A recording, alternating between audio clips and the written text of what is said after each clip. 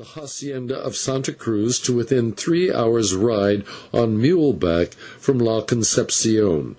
in place of the 10 hours that were necessary to reach it by the more frequented road. Accordingly, one day in the dry season, when work was slack in the mine, owing to the water having fallen too low to turn the crushing mill, Jones started. This was on a Saturday, for on the Monday previous he had dispatched a runner to Don Ignacio, announcing his intended visit, and received in reply a most courteous and well-written letter begging him to pass the next Sunday at the hacienda, where any English gentleman would always be most welcome. As he approached the hacienda, he was astonished to see the façade of an enormous white stone building of a semi-Moorish style of architecture, having towers and ornamented doorways at either end, and a large dome rising from the centre of its flat roof. Riding through the milpas, or cornfields, and groves of cocoa, the coffee bushes, all in a perfect state of cultivation, which covered many acres on every side of the building,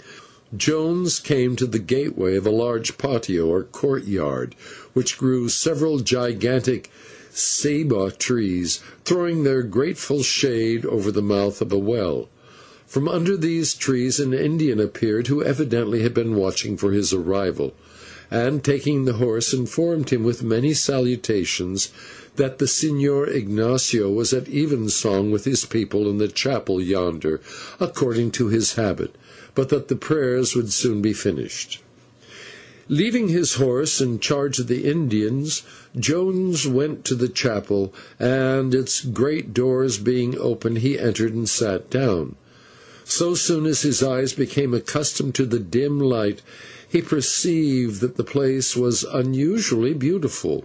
both in its proportions and its decorations. The worshippers also were many, perhaps they numbered 300, clearly all of them Indians employed upon the estate, and so intent were they upon their devotions that his entry was not even noticed. To his mind, however, the most curious object in the building was a slab of white marble let into the wall above the altar, whereon the following inscription was engraved in Spanish, in letters so large that he had no difficulty reading it: "Dedicated by Ignacio the Indian, to the memory of his most beloved friend, James Strickland, an English gentleman, and Maya, Princess of the Heart, his wife, whom first he met upon this spot. Pray for their souls of your charity, O passer-by."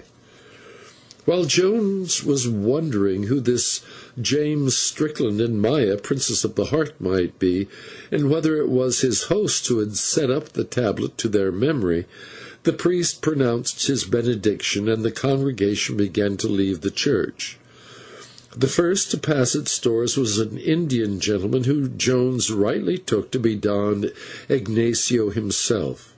He was a man of about 60 years, but one who looked much older than his age, for sorrow, hardship, and suffering had left their marks upon him. In person he was tall and spare, nor did a slight lameness detract from the dignity of his bearing. His dress was very simple and quite innocent of the finery and silver buttons which have so much attraction for the Mexican mind, consisting as it did of a sombrero of Panama straw, with a black ribbon in place of the usual gilt cord, a clean white jacket and shirt, a black tie fastened in a bow, a pair of drab-coloured trousers, and brown boots of European make. Indeed, the only remarkable thing about Don Ignacio was his face.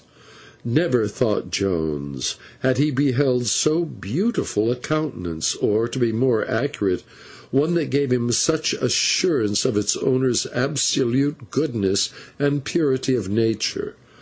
The features were those of a high-bred Indian, thin and delicately cut,